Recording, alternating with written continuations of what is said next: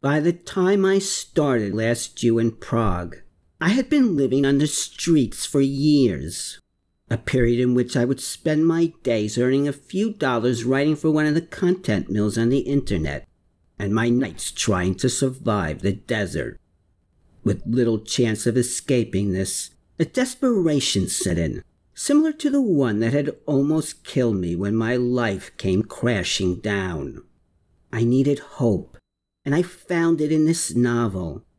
I realized that if I could lift my hero from the pit I had thrown him into, a pit far worse than my own, I could lift myself too.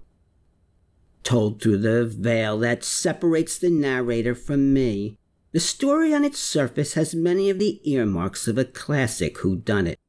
But it's what is underneath this that has been guiding me above the bottom I had fallen through.